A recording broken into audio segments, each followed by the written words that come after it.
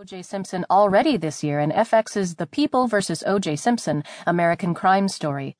That series had glitter. Cuba Gooding Jr. played Simpson, John Travolta was Robert Shapiro. Ratings and critical acclaim were through the roof.